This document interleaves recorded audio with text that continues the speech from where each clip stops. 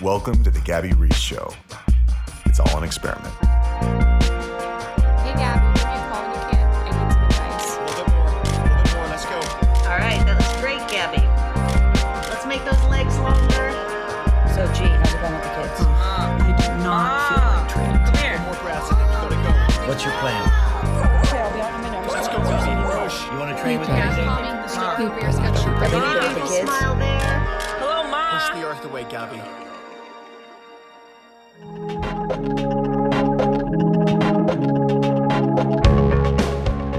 Okay, so Ashleigh, Trey, thank you so much for being on the show today. I just want to start off right at the top that I am a customer. I discovered your brand last year during the COVID. I don't know that I went to Whole Foods more. It was like the outing, you know, it was like, oh, Yeah. we were fighting to go to the grocery store. I've been with my husband 25 years.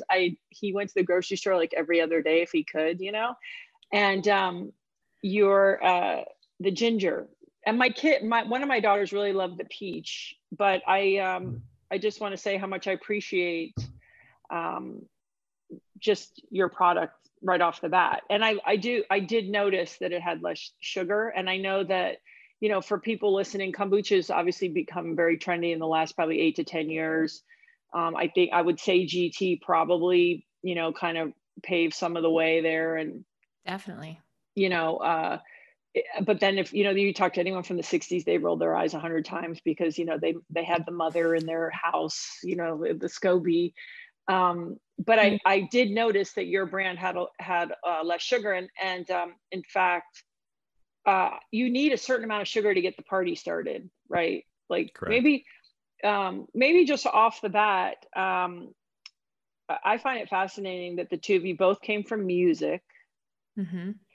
And so we can jump back into Better Booch and how you've gotten there, but maybe individually.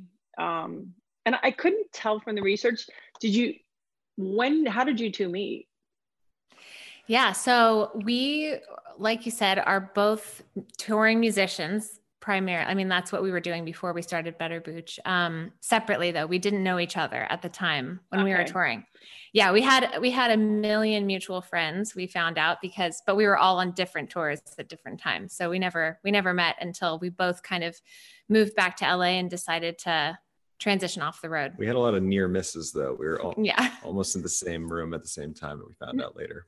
No, and again, I'm going to break each of your stories out, but I'm curious. Did you meet because of?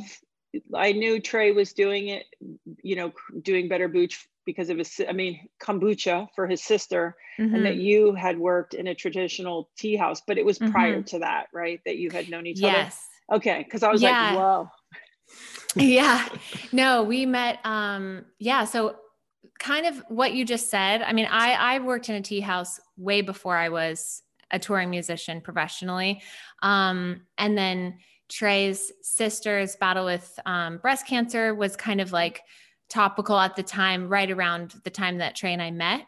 And we met through mutual friends at an event that it was a birthday party that a bunch of our music friends were at. This and is so we did finally meet. Online dating apps even. So this is 10 plus We years made it right under the radar. Yeah. Lucky you. Yeah.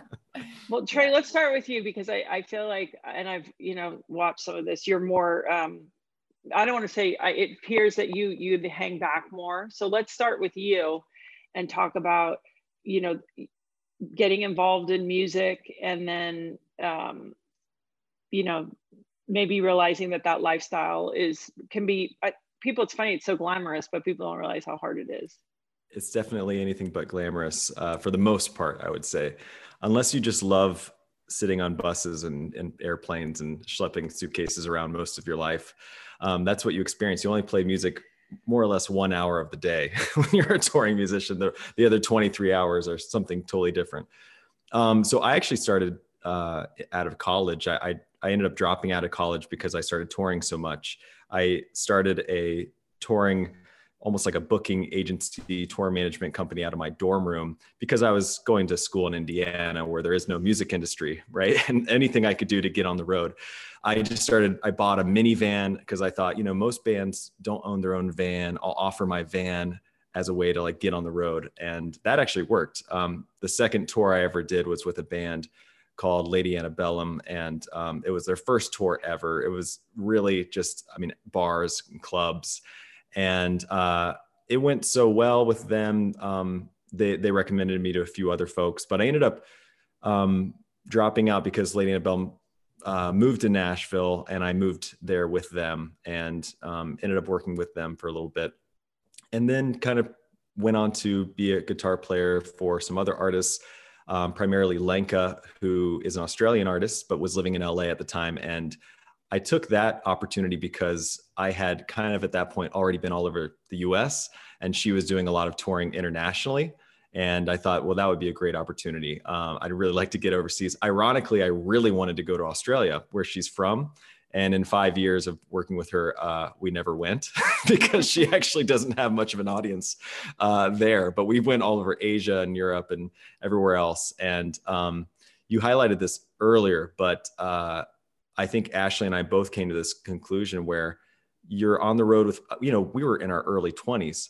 And so it was an amazing opportunity. We were building a little savings for ourselves and getting paid to travel, which most people don't get. And we got this opportunity to be kind of like 6 feet from stardom and see that everything that comes with that, good and bad. And then also seeing the other folks in the bands who are typically they were in their 30s, even 40s at the time, who were kind of missing their kids' upbringing, missing weddings, missing events. And that was profound, I think, for me, especially just seeing that and realizing that was an aspect of the journey that I hadn't considered before, really. And seeing it happen firsthand was profound and had an impact on me.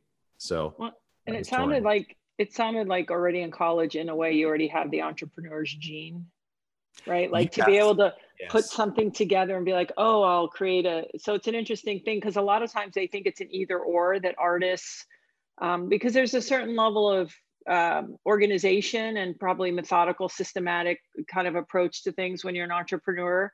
But obviously, and you guys know this, it's a highly creative process. So it's an interesting thing that you already, though, had an entrepreneur's sort of mindset, clearly, even in college. I'm just curious, when you're really good at something like playing the guitar, let's say, but you think maybe I'm probably not going to be the main person, right? But like you said, you travel, it's a great job, and you get to express yourself. What is it that you're getting? Because there's a difference when you do something just for the creativity, and then it's also the business part of it. What were you still getting from being a musician and in the music? What was it, for you? Well, another kind of epiphany I had was that as the shows got bigger, the less connected I felt. And that thing that I loved from music was only getting further and further away. And it was we like to joke about this. One of our favorite venues in the world is the Rockwood Music Hall, which is an ironic name. It's in New York City. It's about the size of a closet. I mean, they pack maybe 10, 15 people in there, it seems like. And those were always the best shows we ever had. I mean, and same with Hotel Cafe here in LA, very small venues that just get these really intimate settings and audiences those were always the most fun. And those were the memories that lasted for me. And so as we got to bigger and bigger stages and even like tens of thousands of people, it felt like looking at a television. The crowd, even though there should be more energy for me personally, I wasn't feeding off of that like I do in the smaller settings. So it was easier to walk away knowing that those smaller settings would always kind of be there, or when we wanted them to be there. And so that was very helpful for me, at least.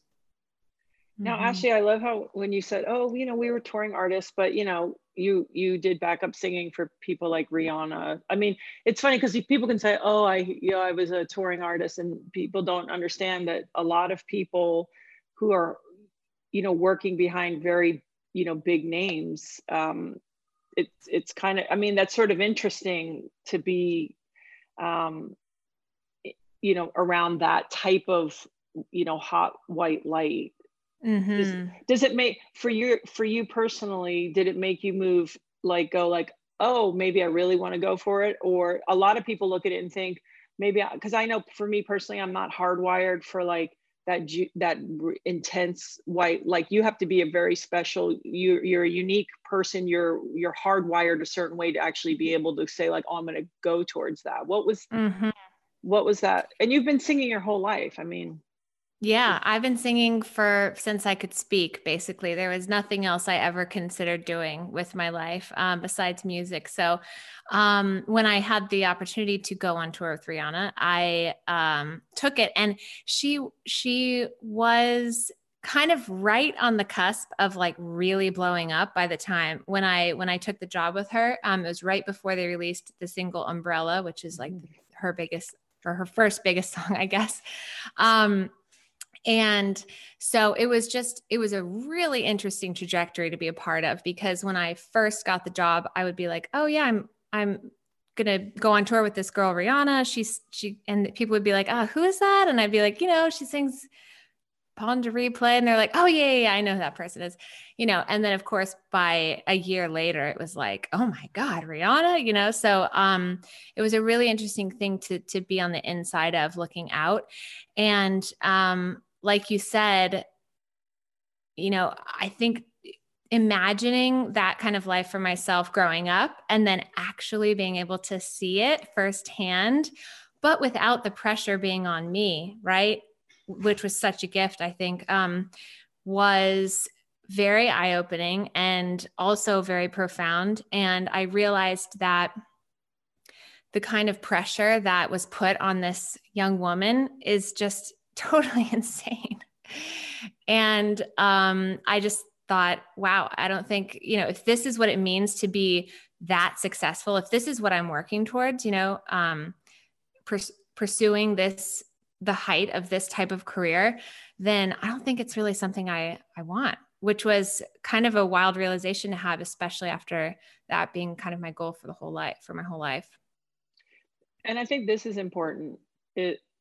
It's like you've dedicated a lot of time into this craft, and people, they go through this, and you guys know this, even as entrepreneurs, you know, I would dedicate time into certain businesses, and not as long, let's say only 3 or 4 years. And you're in a scenario right now where your business works, but there are so many scenarios when you're an entrepreneur, or you think, oh, this is what I want to do. And you dedicate years and years, and you actually, what keeps you there is the years of commitment, not that you're afraid to pull the cord. And so I think it's important, you know, when you say, hey, I dedicated my whole life, and when I really saw maybe what it was, I was willing to pull out of it. I think a lot of people get stuck in things because they're like, I've spent 15 years, I've spent 5 years, and they don't know how to say, oh, and it's maybe not what I thought, or I've changed, or it's different, or whatever. Yeah, I think you're so right. It's that time investment bias, right? And I think that what helped me in that moment was really understanding, like kind of just going through an exercise of like, all right, what do I want my life to look like? You know, and does that align with the course that I'm on right now? And I realized pretty quickly, after just kind of thinking a few steps further down the road, that I wasn't on that trajectory, you know? And so I knew I needed to make a change early on, you know, while I still had, I mean, I think it's never too late, right? You can always make a change. And since then, you know, we've changed our minds 1,500 times about what we want to do and what we want to pursue. But yeah, I think that was really helpful, that exercise, and just thinking, okay, what do I want my life to look like? What does a perfect day look like? And making sure that what I'm doing now is working towards that. Yeah. And I think that it's scary for a lot of us. And it's also maybe even the people around us, like, they're like, well, what do you mean you're going to not do that? Or you know, Sweetie, Oh yeah. I paid for music lessons for how many years? Uh-huh. Or I drove you to whatever performance. I don't know. It's an interesting thing that I think people get locked into. Oh So, yeah. so Trey, when you, so your sister very young, in Yeah. her 20s, early 20s, was diagnosed with 24. breast cancer. And I get that both of you were raised with pretty healthy households, parents that were putting you in healthy food and things like that. But where did you get the idea?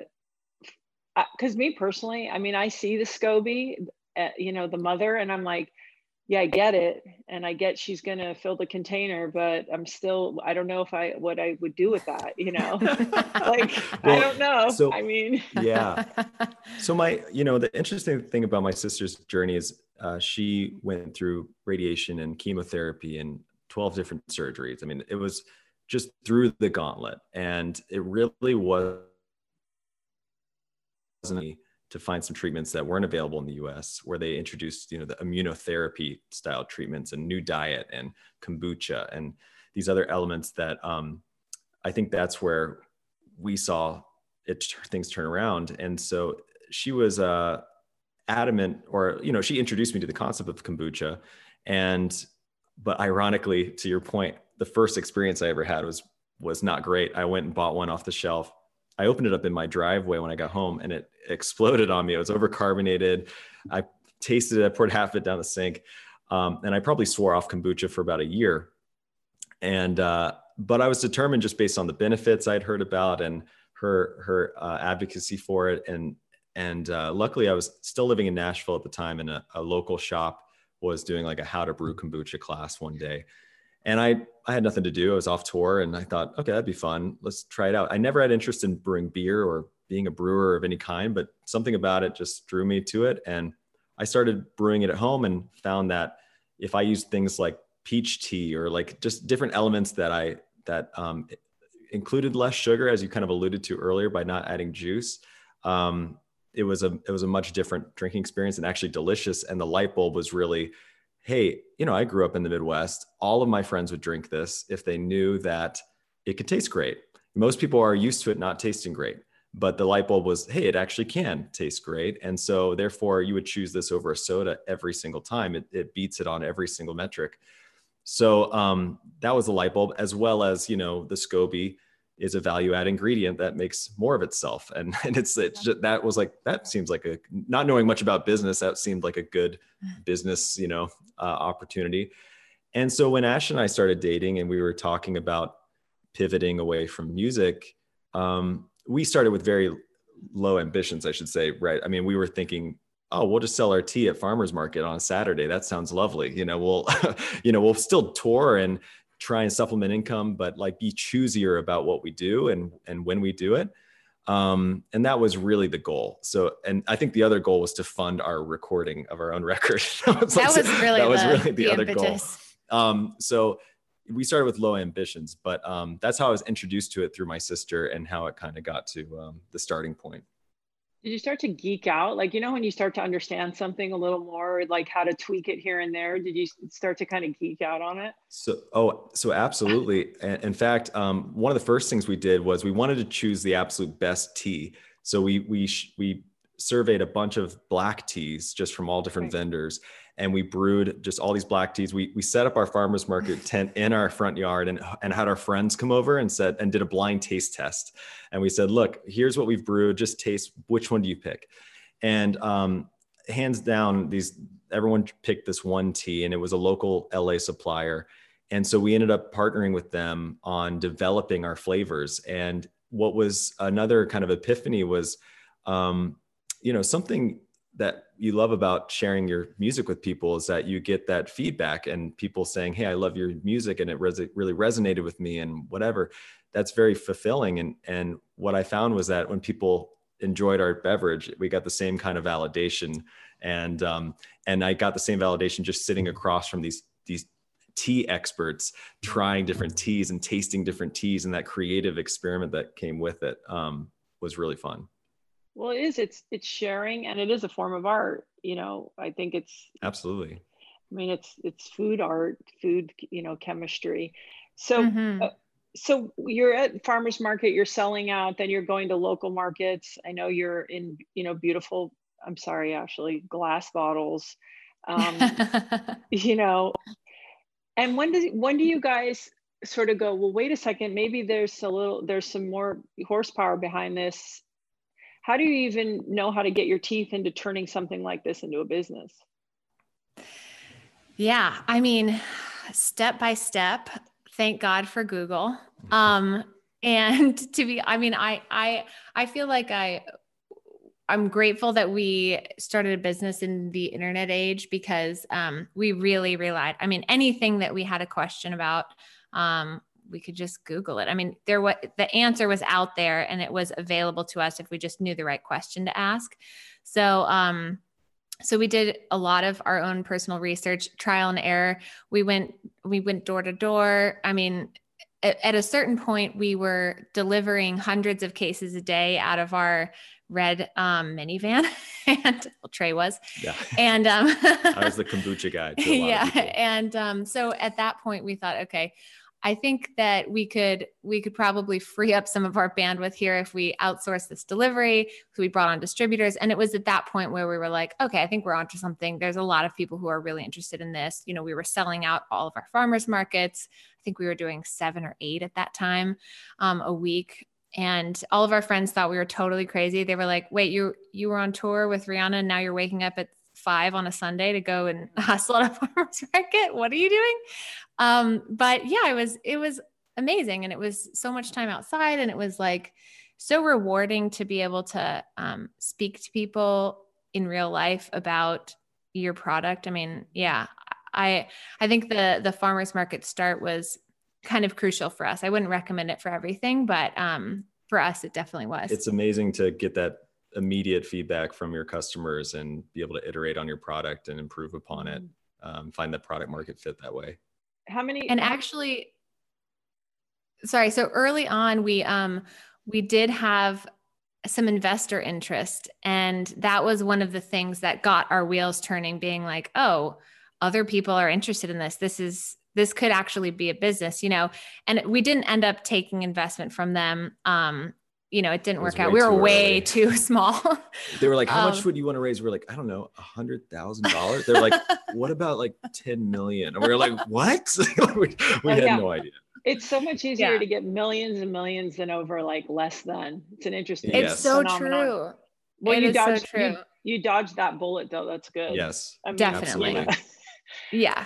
How many flavors when you were at the farmers market would you have like a constant, like maybe a couple staples and then do some like, seasonal ones or something more themed, or how are you doing it? Yeah, we had 5 flavors that were our core 5. And then we would have like rotating experiment, like seasonal, or really they were like experimental batches where we were like, oh, we saw that this was in season. So we thought we'd play around with this different tea. It was we did have 5 that we brewed all the time that people came to love and came to be their favorites, but we always liked to keep the creativity going with experimental batches. So so you grow the business and then you end up needing a commercial space that you get it. And I did kind of think it was ironic that you said, okay, we could have the space from like 11 p.m. to 3 a.m. And I was like, those are Rockstar hours. So here they are, now you're not like you're not doing Rockstar things. Now you're doing like baker things, it's like yes, these intense hours. And I know you first stumbled into a situation where you leased a space that it wasn't up to snuff, and you had to, Trey, you had to get in there with some maybe friends and kind of get it right, and that costs money and time. I'm just curious, when you're new at something and you're in a relationship on top of it, because that adds a whole other layer that is like, it makes it stronger. And it also, there's a fragility, because it's almost like you're an open nerve to some other exact person next to you. You know what I mean? And absolutely. And so how do you guys individually at that time and then together as a couple go through that kind of stress? What things were in play for you individually? And then, were there things that you did as a couple? Because I often say people could go in their corners and lick their own wounds sometimes, especially, in a partnership. And you'll even see this in parenting. If something's going on with a kid, the tendency sometimes is to go inside. It isn't to be like, it's just harder, and both people are going through the same exact thing. Mm-hmm. So when you're dealing with like a money out and no money in, and unexpected money out, and it's a new venture, and you're sure that you want to, but you're not sure how to.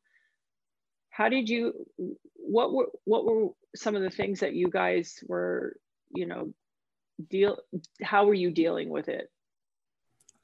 Well, I would just start by saying that we struggled at first. I mean, like I think anyone would. And I think there was some naivete going into it.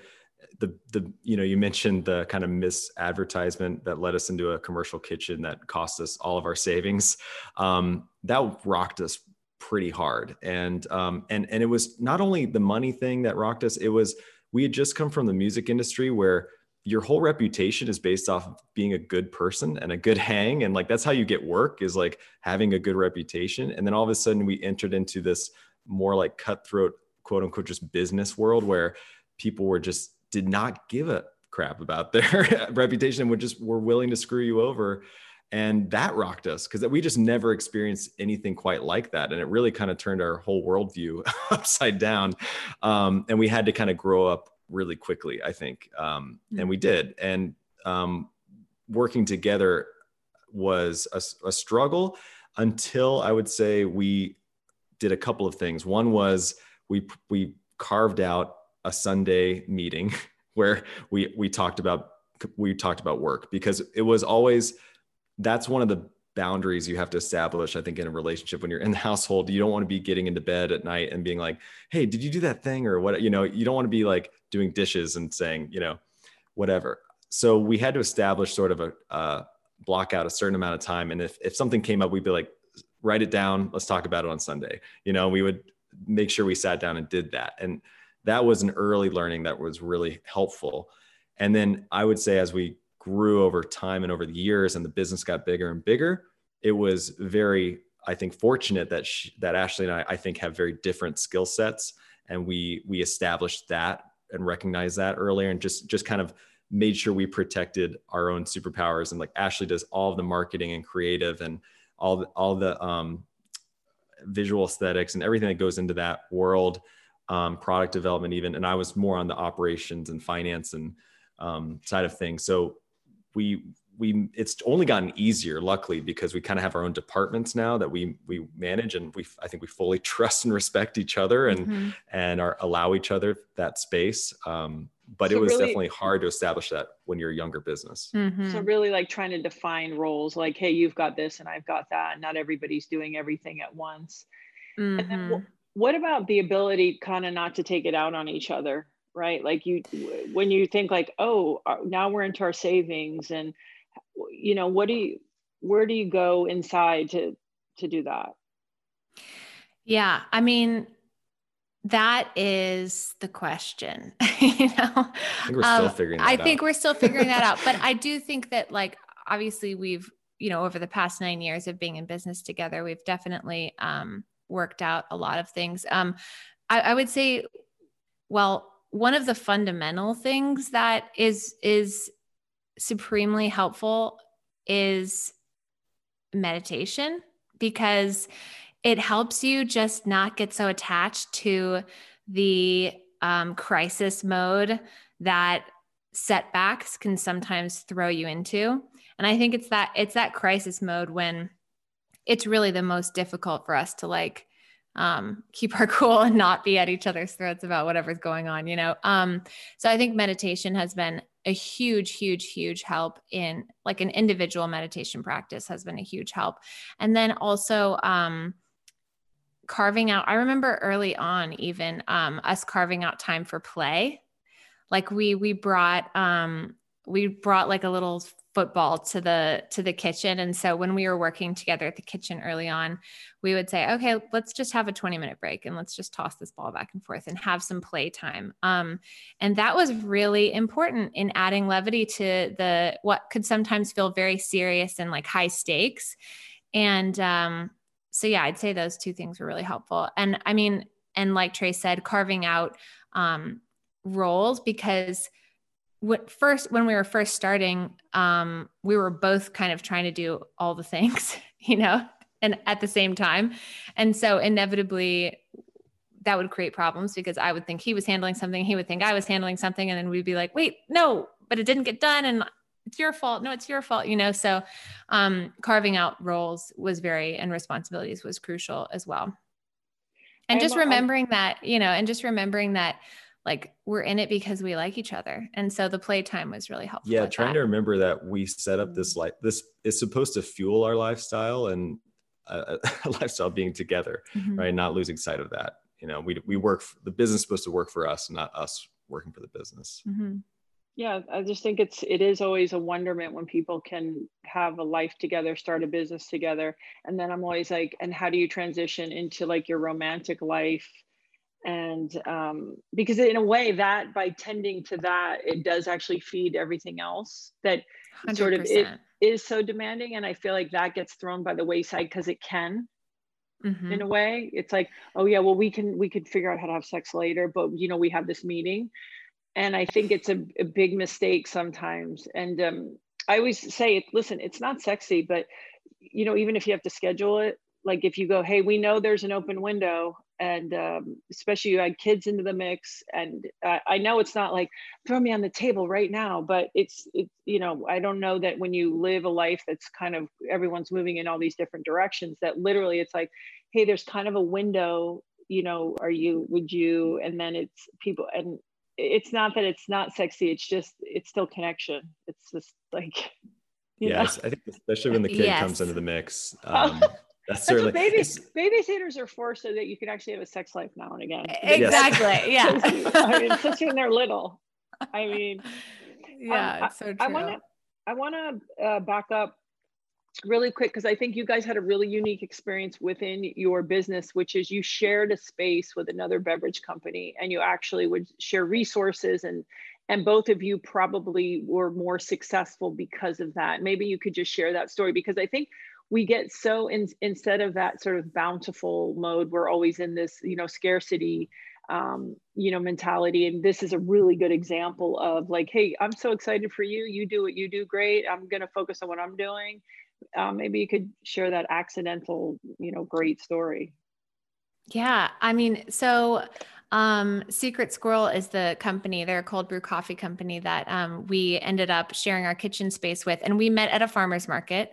And at first, we were both using the same bottle, the same 16-ounce Boston Round bottle. And so we were like, that's weird. They popped up next to us on shelf, I think, one day. And we were like, oh man, that's a bummer. They're using our same bottle, but it's like, but met them at the farmer's market, ended up like really liking them, really vibing with them, trading product all the time. And then when this scenario happened, where we spent all of our savings, our cash flow savings at what was meant for cash flow on this kitchen build out, and we really needed help. We needed help paying for the rent, basically. And it just so happened that they had been using the same commercial kitchen as us. We found out later, different, because they were there during the day. So they were using the same kitchen, commercial kitchen space, and they were also looking to make a move. So it just really worked out. And they ended up coming in on the kitchen with us, and we split everything 50-50. And because we were using that same bottle, we were able to buy in bigger bulk. And so all of us could benefit from that. And there were just so many synergies, because we were in similar categories, but we actually had the same buyer usually at the grocery store, because we were both refrigerated beverages, but we weren't competitors, or we didn't see each other as competitors. Coffee and tea. Yeah.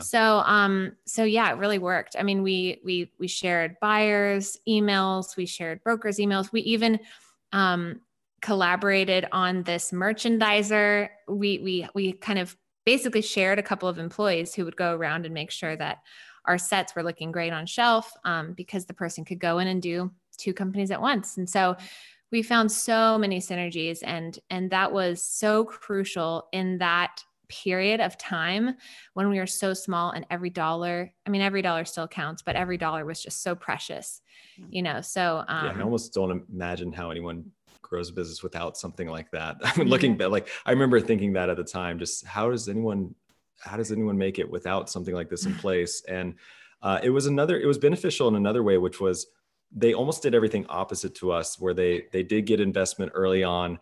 They went into Whole Foods big and really early on, and Target, I think nationally, very early. Whereas we were going door to door and building by like all these mom and pop coffee shops, just one after one, and building, this base of hundreds of these things. And not to say either is right or wrong, we just saw the pitfalls of both really. And had a kind of a front row seat to that experience. And I think that is why we put off raising any outside capital for so long, just seeing their experience with it. And we were very choosy about that process. And, but yeah, it was almost like just an almost invaluable experience. Well, it was so good that even when you moved to a bigger facility, you both moved together, right? I mean, maybe not the one you're in now, but prior to this one. That's right. Yeah. I just think that's a really great story, because a lot of times, again, people are so like hoarding and holding, and they don't realize, like, if you do what you do well, there's space for you. Yeah, That's exactly. Right. And I mean, and through this journey, as we've, let go of that, keeping everything close to the breast, like we're a part of founder CPG Slacks now. And like the community is really so giving and so cool to be a part of. And as we've opened up and just met more people within this community, you just find more, it's just more and more helpful. And it's invaluable really to even be able to commiserate with people who understand your journey and Yeah, the secret squirrel, we used to call the office the moan zone, because it was just seemed like you walk in there, we were both we were like, oh my God, this is happening to me today. And we were just, it was so great to have the camaraderie and just shared experience. Right, because you feel like you're not the only one, and in a way that all that is just, it is part of starting any business. No one just hits it out of the park, and I think it's just really important for people to know that. So you're here, and like I said, I'm a customer. The cans are beautiful, but the cans were, a forced accident, a little bit. And I would love to hear. I know that you had a sort of a deal in place that after a few months, 8 months or something like that, it didn't work out, and here you are, kind of stuck with these cans. And Whole Foods basically says it's the cans or nothing. And you're like, well, no, we're not in cans. We love beautiful glass bottles. We're going to do a quick thank you to one of our sponsors and get right back to the show. Talking about Laird Superfood is probably one of the easiest ads I can do, because I watched my husband drink coffee for 20 something years. And then in 2015, he and a friend of ours created by accident a vegan, plant-based coffee and creamer business. And now we've got tons of other products. We have hydrate products and greens and plant-based protein that doesn't upset your stomach. Imagine that. The taste is amazing. Trust me. I did all the taste tests in room temperature water, so we know how good this stuff is. We've got cacao creamer, one of my personal favorites. If you're trying to avoid sugar, unsweetened creamers. Remember, everything is vegan. It's plant-based, easy to use. And so if you want to get a discount today and try Laird Superfood, all you do is go to lairdsuperfood.com. That's LAIRDSUPERFOOD.com, lairdsuperfood.com. And if you punch in Gabby 2021 at checkout, you will receive a 20% savings. This product is something that I use pretty much every day in my coffee. We even have matcha. So let's say you're not a coffee drinker. You like chai, you like matcha. We really tried to bring you the best tasting with the highest quality ingredients, no artificial flavorings. and at the most reasonable price that we could. So if you've been wondering about Laird Superfood or you want to stock up on Laird Superfood, go ahead and head to lairdsuperfood.com and get your savings with discount code GABBY, GABBY 2021. When you make something from the ground up, it's like your baby.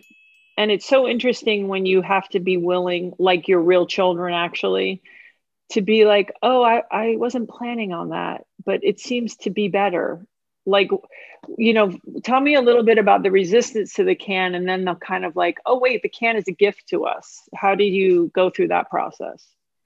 I mean, yeah, humans are just so resistant to change, aren't we? So I had a plan. Yeah, I had a plan, and I am such a planner. Oh my gosh. I've had to, of kids and being an entrepreneur has had to have me let go a lot of that aspect of my personality. But yeah, I think, habitually I was just so used to drinking it out of a glass bottle. It was like, it was pretty, I could see through it, and I could see how much I had left. I don't know. Something about the glass it was kind of heavy. It felt like hefty in the hand. I just was really attached to it. And when, like you said, we had this product that we were co-packing for a very large brand, which we needed to buy a canner. We didn't previously have a canner because we were operating out of glass bottles. And so we bought this canner and thinking, oh my gosh, this is going to be our ticket. This is going to give us all the cash flow we need to grow Better Booch in the way that we want to grow it. And of course it didn't work out that way. Best laid plans. And that product went away, and here we are left with this canner. But then, as we started looking into cans more and more, we saw craft breweries were really going into cans and kind of leading that can charge. Because I think prior to that, cans were kind of associated with maybe like a lesser quality product, or, and that's kind of what I thought about them personally. But when I saw some of my favorite craft brews, like Golden Road Brewery, who's very close to where we live, was going only into cans, and we started looking at the benefits of it. It preserves the product perfectly. It's airtight. It's absolutely no UV rays get in, and the infrastructure for recycling for aluminum in the US is robust. And actually it's the most robust for any material. So they're actually 70% more likely to be recycled than glass bottles. And for me, when I heard that one, it kind of blew my mind. And I was like, okay, I think I could get on board with this. Trey was really pushing for the cans ahead of that. Because we saw it work in craft beer. And I kind of always associated kombucha and thinking that it could follow in the footsteps of craft beer, because it's such a craft product. And almost I don't think people recognize how much or how similar it is to something like a craft beer. But it was too early when we launched the private label product. It was 2017. And I just don't think the customers were ready for kombucha in a can. And so when we did have that meeting with Whole Foods, we had thought we had learned that lesson. And when they said, yeah, we want to do Better Booch in a can, we were like, no, you don't. You want it in the glass bottle, believe us. And they were like, nope, cans are nothing. And they were right, because as soon as we launched whatever it was, a year later, when we hit shelf at Whole Foods, the market had changed, and we were overnight the third best-selling kombucha all of a sudden at Whole Foods. And it's just kind of been a rocket ship ride for the cans since then. Well, I appreciate your price point. I also think, because we have a business, and we always talk. We have our own factory, and we had 2.5 years in, we had our own factory, and I was like, our other co-founder, I'm like, why is he doing? First of all, quality, but also then we could keep costs down. And and I understand that kombucha, there's more SKUs available, but you guys really have a really fair, attainable price.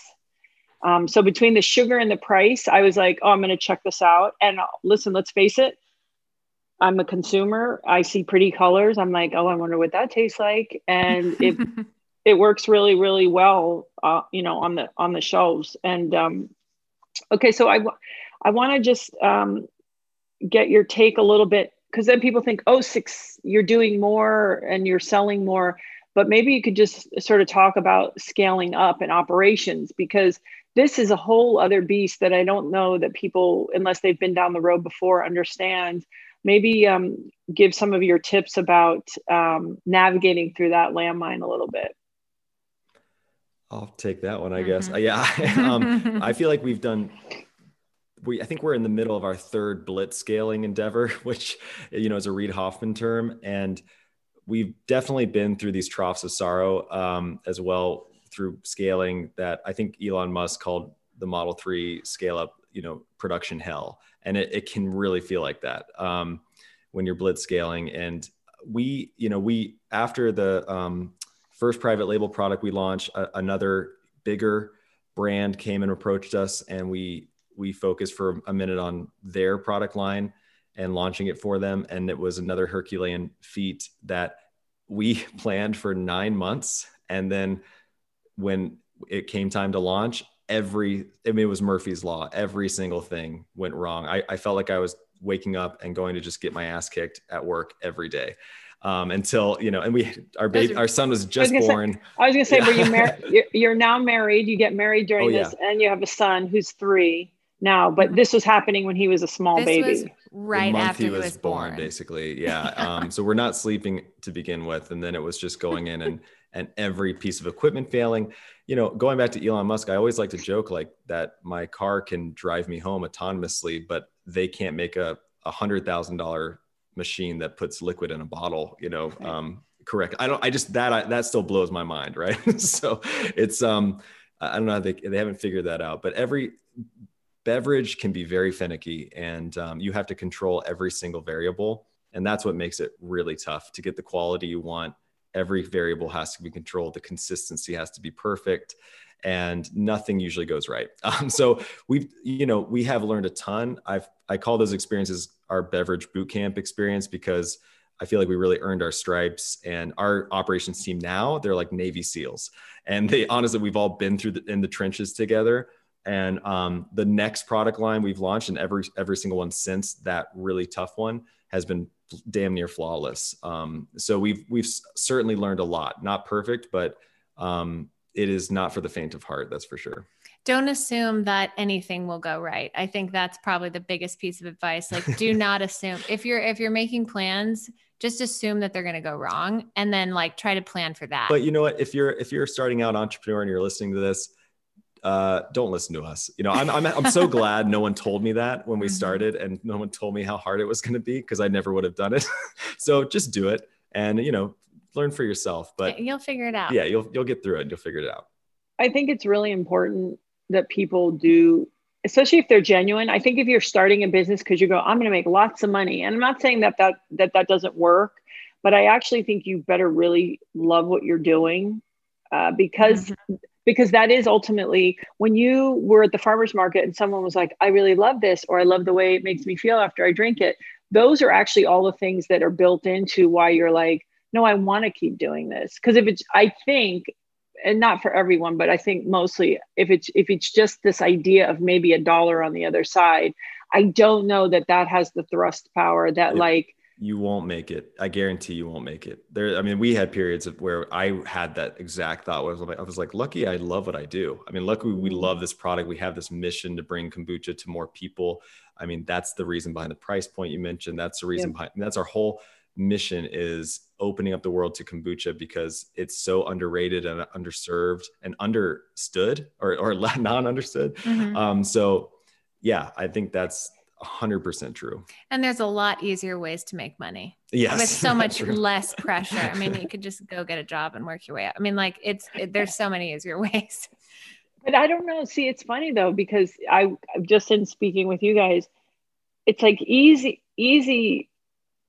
I don't know. Is that really the fun stuff? Yeah. It's like, so before we get off this, because I want to talk a little bit about your work with City of Hope and things like that is, and I do think this is important, Trey, is you talk about, hiring people, it's a really, you said it really beautifully. And one of the things I was listening to where you talk about, you have family and friends initially, because you just need some hands and you need some manpower. Then you get somebody who kind of can do the job. They don't have the experience. And then maybe with where you're at now, you discuss like paying for and hiring somebody with experience, and how that's worth it as you scale up. And there's an interesting thing when you start a company of like the romance, like, remember when we were all together and then we did this, but growing a business, that is not that. No, there's another Reid Hoffman point about like early startups attract pirates, and at some point you have to convert the pirates into sailors, and that's a really tough thing to do as well, right? But to your point about like hiring up, one of our mentors who started Press Juicery, another great beverage company, told us fairly early on, that stuck with us, is good people pay for themselves. And when you're not paying up for experienced people, you do pay for it in other ways. You are paying for that person's experience and their mistakes and everything else. And at some point, the cost benefit, reward, just it doesn't make sense. And you find you don't have the luxury typically early on to hire the experienced person. Right. So that's just part of it. But then once you are, and every time we've done it, it has been a leap for us at that time. You never feel like, it's like having a kid. You're never like ready to hire like someone more experienced. We're like, we need someone more experienced. We can't afford not to hire this person, I think, right now. And so it was always a stretch. And every time we did it, I feel like we were like, why didn't we hire this person way sooner? Yeah. Because they do pay for themselves. But you have to almost like go through that beat up process to know the difference of like, wow, they make it a lot easier, because you'd never know if you hadn't got banged around a little bit before to appreciate what skill set they have. I'm curious, do you guys like have official titles? Like how do we break that up? Because that's so. Yeah, we do. I mean, by default, really. I mean, I guess I'm CEO, she's CMO, because she basically handles everything marketing. But being such a small business, it's somewhat silly sometimes, but it's a grandiose title. Because you'll drive a forklift if you need to. That's a real CEO, exactly buddy. right. Yeah, exactly right. Yeah, I love driving the forklifts. Yeah, because it's straightforward. It's like this is a straightforward thing. Talk to me a little bit about your work with the City of Hope, and just what that means to you guys, and I think maybe going through this with your sister, and a lot of people go through this. It touches a lot of people. Yeah. So we found City of Hope because, they are the only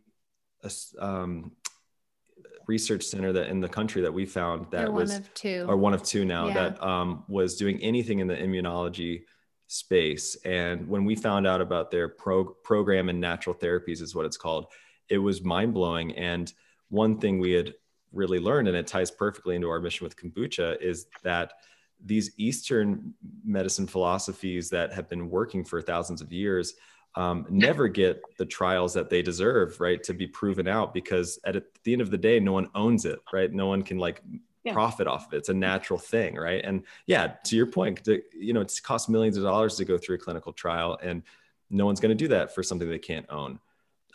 So when we found out that City of Hope was validating a lot of these things, like mushrooms and blueberries and so many other natural ingredients that they're proving out to be non-toxic therapies for cancer treatment, we wanted to support that as soon as we could. So we've been in partnership for a few years now, and a small portion of proceeds from Better Booch sales go to those clinical trials, because they don't get funded in any other way.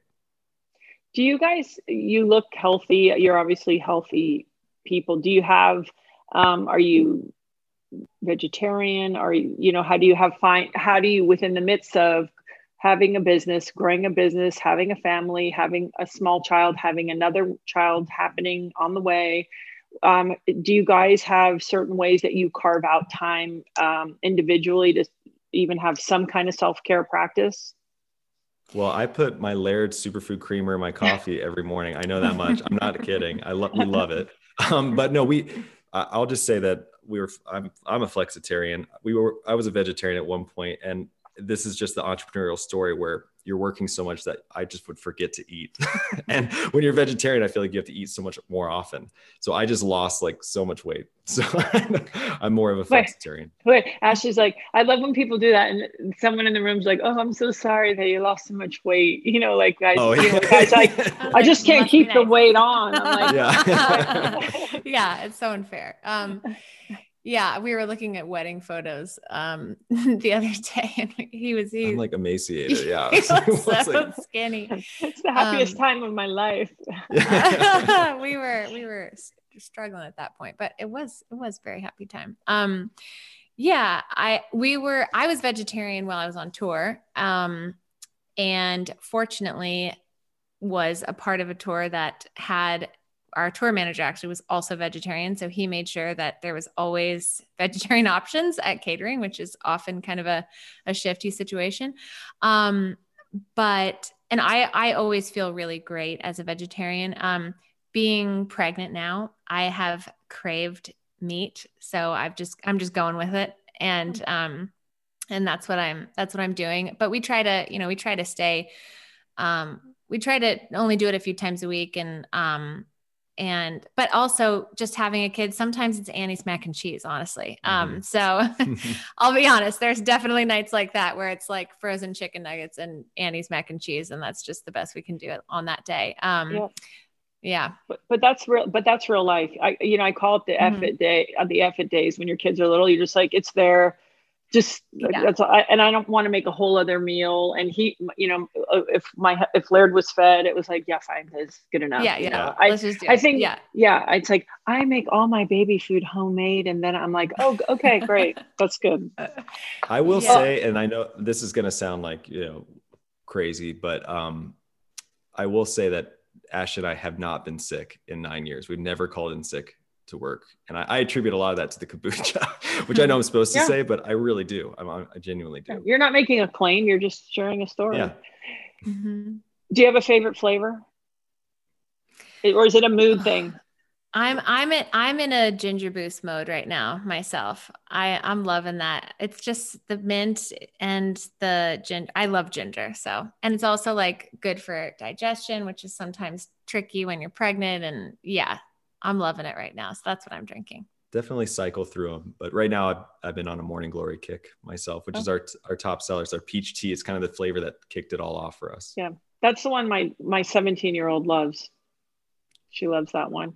Morning so people Glory, can obviously find it at Whole Foods, and I've seen it at Air One, and I'm sure many other markets, but you're also selling it directly online, which that's pretty amazing. So people can go to betterbooch.com. Is that right? That's yes. Right. And they can get it. Can they mix and match flavors and then just have it sent to them? So there is a variety case. We don't have the production infrastructure to do choose your own variety cases yet. Working on that. It's very tricky. But yes, you can get a variety case and try out whichever one you want. And then we also, of course, sell each flavor in the 9-pack individually. And there's a subscription option too. So you can kind of set it and forget it, which is nice. That's good. I like that. So what is when you're, things are rolling and it's smooth and it gives you that space to dream about the next for the company. What's your today, because it'll be different if I talk to you in a year, what's sort of the dream for Better Booch? Well, we are expanding nationally right now. That's really where our focus is. We want to bring kombucha to every state in the country. And we're well on our way. We just launched nationally in Sprouts, which took us into some new areas that we weren't previously in, like Florida and Georgia and a lot of the East Coast we're going into. So we're really excited to continue that expansion. We do have a couple new product lines up our sleeves that we're excited to release in the summertime. One in particular that we're very excited about. Yeah, I mean, just trying to bring as many people into the fold as possible. We're kind of on a mission to be a source of accessible and approachable information for folks who are curious about healthy food and beverage. And if we can be the gateway drug of sorts, then we're doing something right. Yeah, Ashleigh likes to say, and I love this, that, health and wellness, it's a continuum, right? And there's a spectrum to it. And kombucha is just one aspect of it, right? And that ties in. But if we can make that choice, that really intentional choice of choosing something healthy like kombucha over something like a soda in your everyday life, that's really our mission. Well, I think you're doing a beautiful job. And I know that you guys like to quote, or you enjoy Marcus Aurelius amongst others. And when you're talking, when I know Ryan Holiday's, I just appreciate someone who's taking, old ideas and bringing them into with a modern twist. But you guys were talking about sort of the traits. Do you remember what they were that Marcus Aurelius was talking about with patience and courage when, to do something of meaning. And I thought that was really beautiful. Because you basically said, if it was easy, more everyone people would do it. So the traits were patience, courage, humility, resourcefulness, reason. God, don't lose the reason. Justice, justice, and creativity. And I think sometimes we think, creativity is without reason and reasons without creativity, but you guys are really great examples of mixing it all up. But also, I think there's another important part, which is this also found you. I think it's really important for people sometimes to realize that sometimes things find us. And even though it's hard and it's hard work, it's weirdly for you.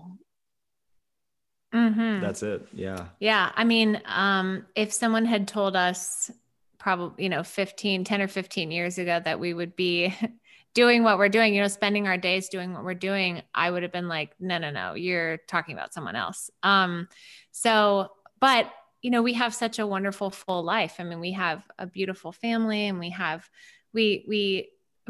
talk about this all the time. We get to drive to work and to our brewery and make this product that people enjoy and like really touches people. I mean, that's all you could ask for, right? Really. Yeah. And you do have to be a stoic when you become an entrepreneur, right? I mean, we talked about getting rocked earlier with some of those experiences. And I think if you make sure to keep that in check, that the highs are never as high and the lows are never as low, you can get through it and just about anything. And for an entrepreneur, that's, I think, a very important philosophy to follow. Yeah. It's not that it gets easier. It's just that you get better at weathering the storm.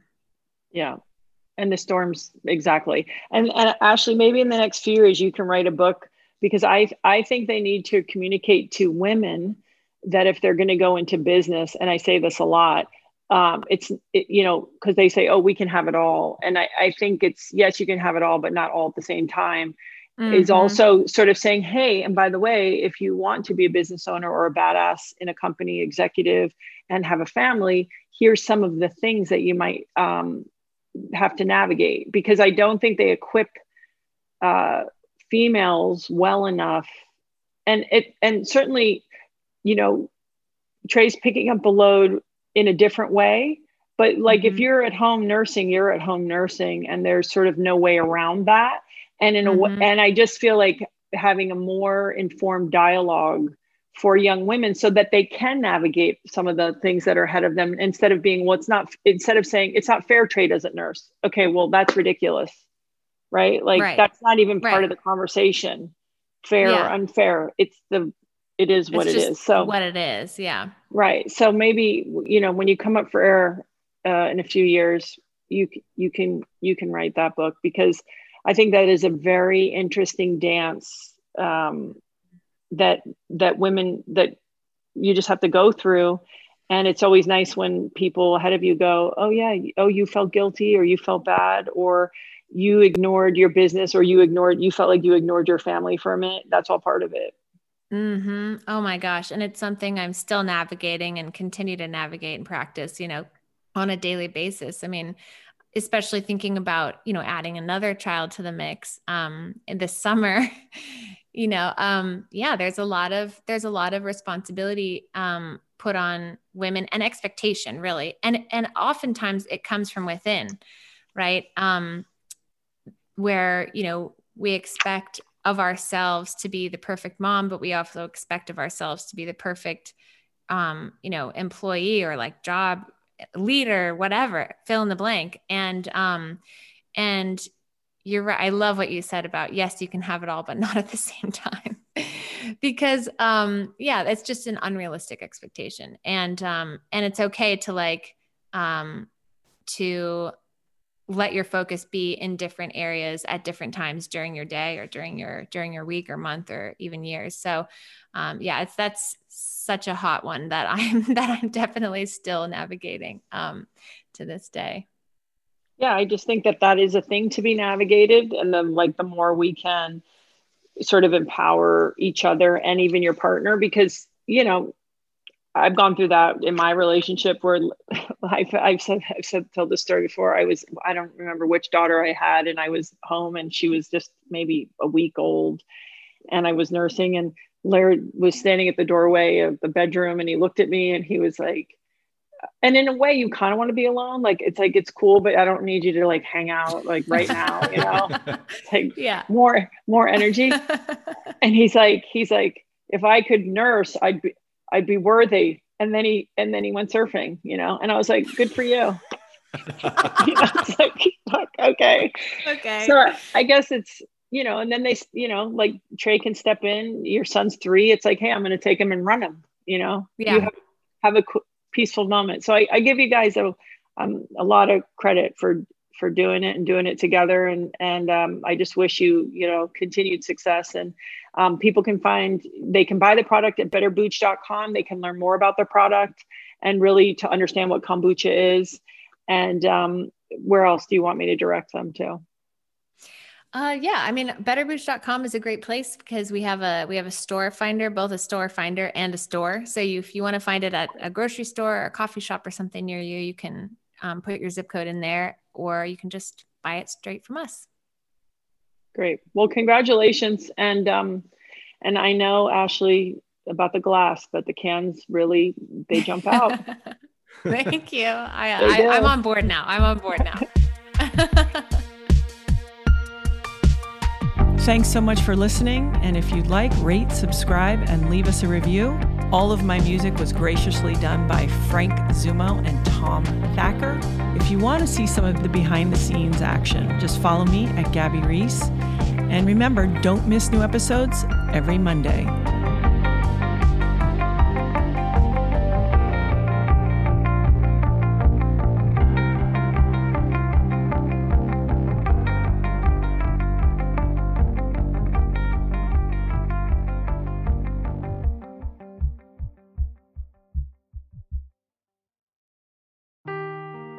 Seeking the truth never gets old. Introducing June's Journey, the free-to-play mobile game that will immerse you in a thrilling murder mystery. Join June Parker as she uncovers hidden objects and clues to solve her sister's death in a beautifully illustrated world set in the Roaring '20s. With new chapters added every week, the excitement never ends. Download June's Journey now on your Android or iOS device, or play on PC through Facebook Games.